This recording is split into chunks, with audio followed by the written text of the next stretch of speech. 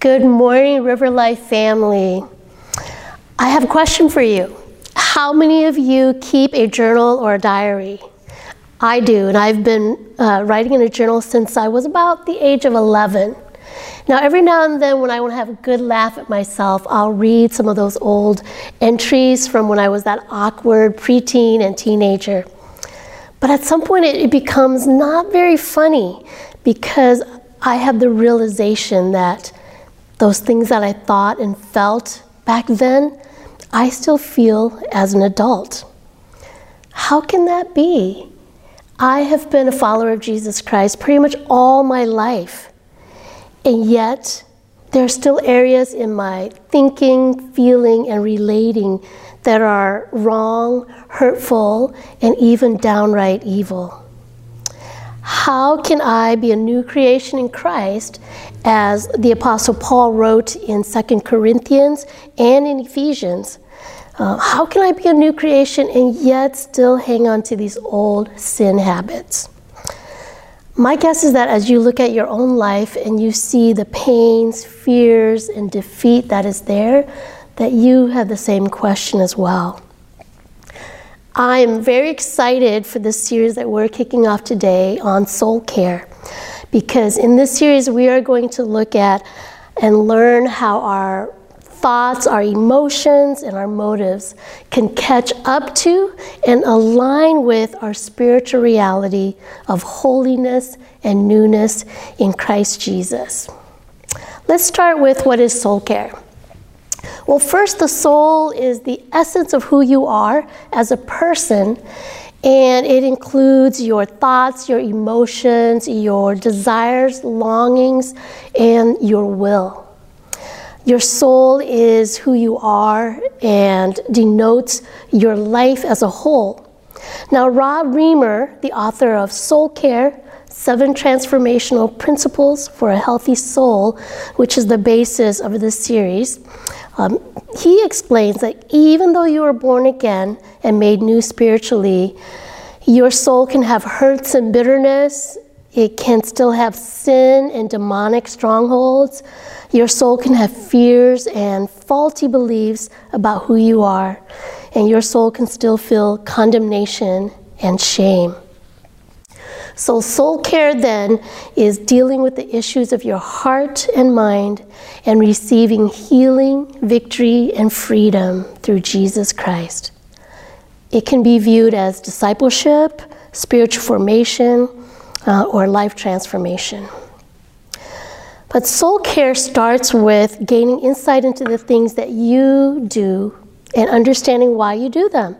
That is what we would call self-awareness. And Reimer says that self-awareness is very important. He says self-awareness is a gateway to life change. It doesn't guarantee it, but you can't get there without it. So it is very important, but you can't gain self-awareness by yourself. Even if you get over the denial, you still have blind spots and limitations. And even with the help of friends or a therapist, you can only get so far because they too have limitations in their knowledge. Reimer says that one of the first things we need to do is to understand what he calls Theology 101. God is smart. He knows stuff we don't know, and he likes to tell us. Basically, God wants to, and he will, shine his light into the dark areas of our mind and our heart and reveal the truth about you to you. Now, healing begins when you can stand in the light with God and admit the truth. As we read earlier in Psalm 139, King David declared that God knows everything about him, including what he says before he even opens his mouth. David also understood that there's absolutely no hiding from God, because God's Spirit is everywhere and God's Spirit sees everything. Now, embracing that fact that God knows him completely, David ends the psalm by giving God this invitation. He He says, "Search me, God, and know my heart. Test me and know my anxious thoughts. See if there's any offensive way in me, and lead me in the way everlasting." Now, we have been using the metaphor of a house to understand what it looks like for you to be filled with the Holy Spirit. When you allow the Holy Spirit access to control every room of your house, that is what being filled by the Holy Spirit is. However, part of soul care is that when you bring the Holy Spirit into each room, He sees that it is cluttered with bulky furniture, useless junk, and sometimes even harmful garbage. And before He can fill that room with Himself, He has to get rid of those things. He has to clean house. So self-awareness is our acknowledgement of the junk and garbage that we have stored in our rooms, and it is understanding why we have kept them there. Now, it might be easy for you to see and identify your behaviors, but most of the time it is really hard for you to understand or even see the deep motivations behind them.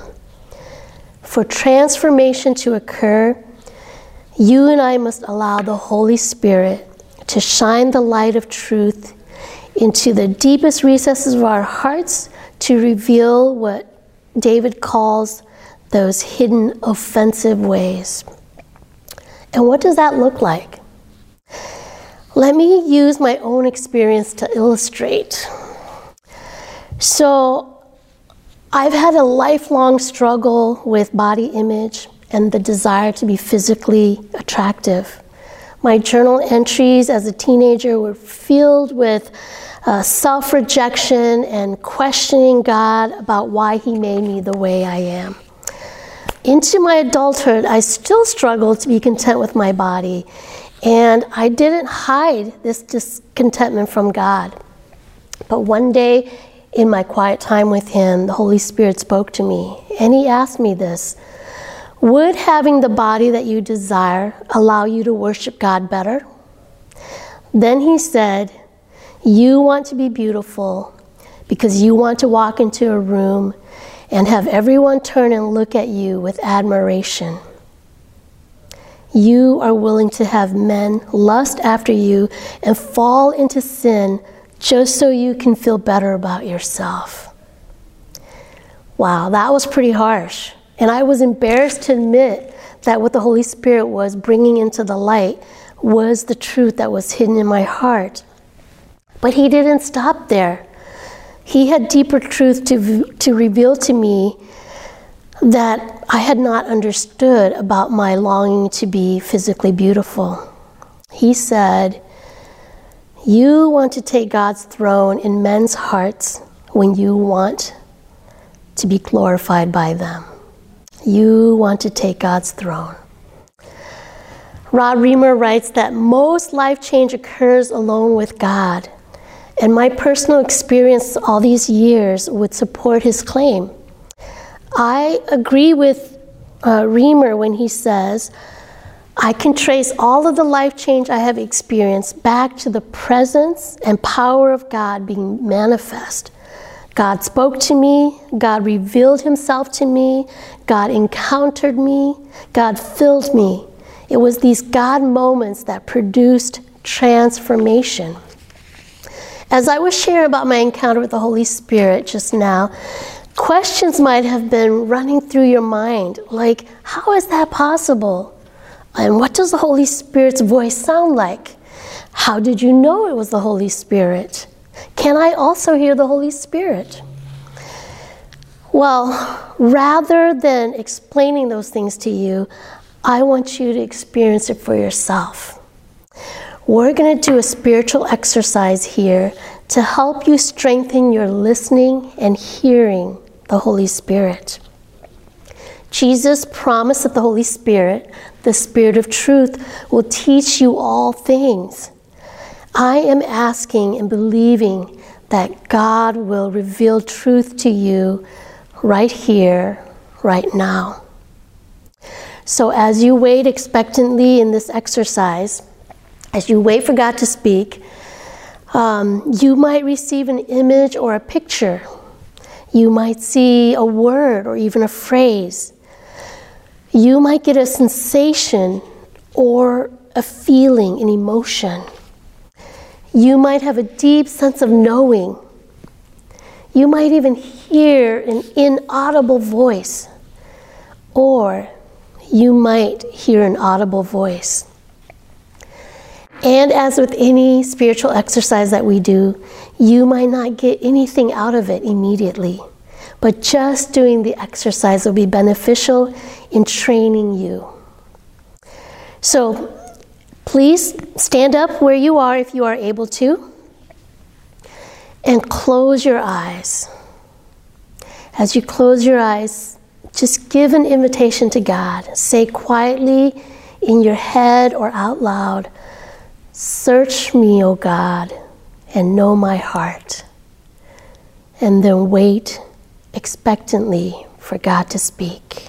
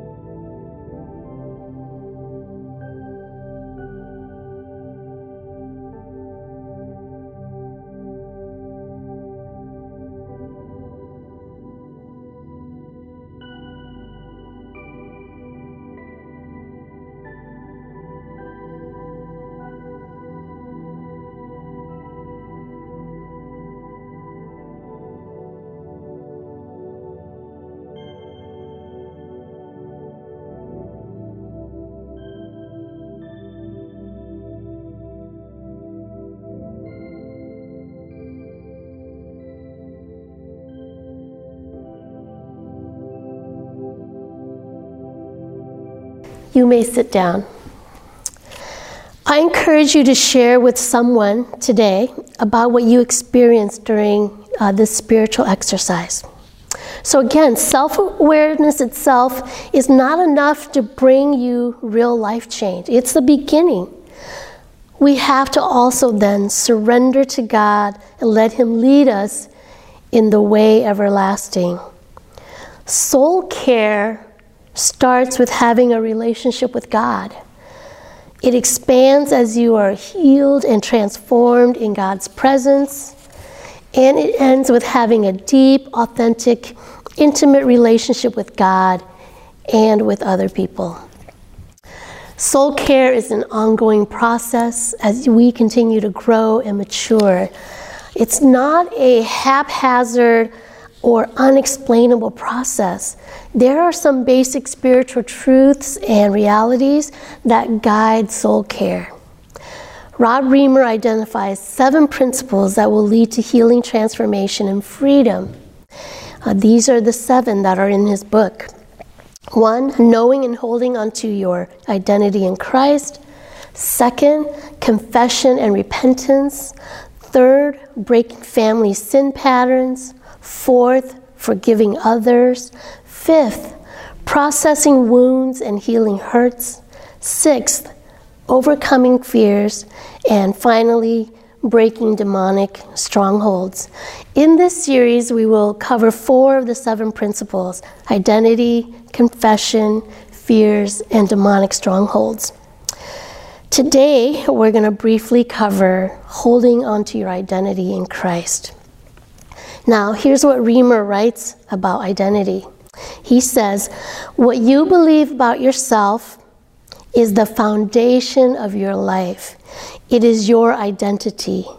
And a faulty foundation will create cracks in the soul. If you are going to construct a healthy life, it begins with what you believe about yourself. And Reamer provides this illuminating explanation.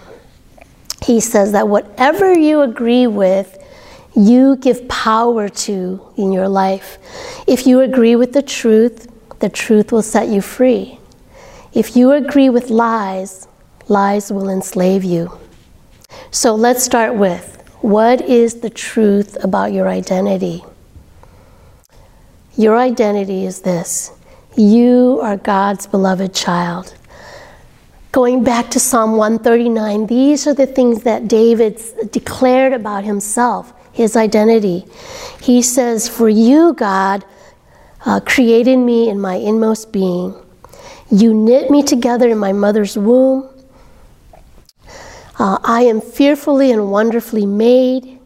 Your works are wonderful. I know that full well." David says that God's eyes saw him while he was in his mother's womb. And then he says this, "All the days ordained for me were written in your book before one of them came to be. And how precious to me are your thoughts, God. How vast is the sum of them. Were I to count them, they would outnumber the grains of sand. When I awake, I am still with you." God created you, and you are one of his wonderful works. Before you were born, he knew everything about you and the life you would live. He is crazy about you, and he thinks about you all the time, and he is always with you. That is your identity. And the proof of God's love for you is that he sent his own son, Jesus Christ, to die on the cross for you so that you could be forgiven of all your sins, you could be healed and made whole, and you could live in eternity with God. You did not earn God's love.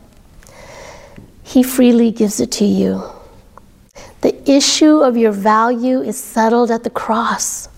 God says you are worthy of the blood of Jesus. This is how 1 Peter 1:18 through 19 puts it.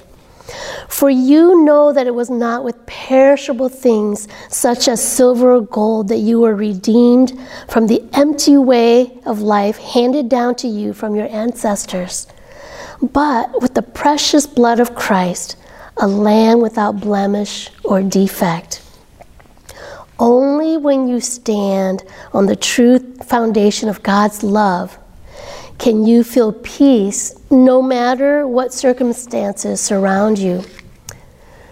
So if you look at yourself, your bank account, your job, your family, your health, the challenges you face in life, what do you say to yourself about yourself? Your self-talk reveals what's really in your heart. Now, all of us live in this world that has been ravaged by sin and brokenness, and we face lies about our identity all the time. We are bombarded with these lies from society, from our culture, our family, even ourselves, and most definitely from our enemy, Satan and his demons. Now, there are 3 big lies that can drown out the truth of your identity. When we believe these lies, our foundations are shaky and we are fraught with fear and anxiety. So we're going to briefly look at these 3. The first big lie is the performance lie.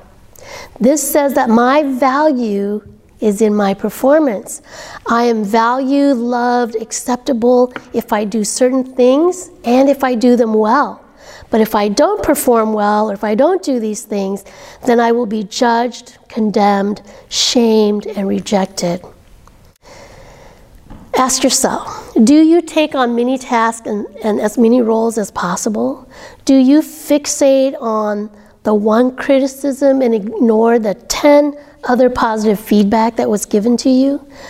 Do you feel discouraged and even depressed after a bad performance or some criticism?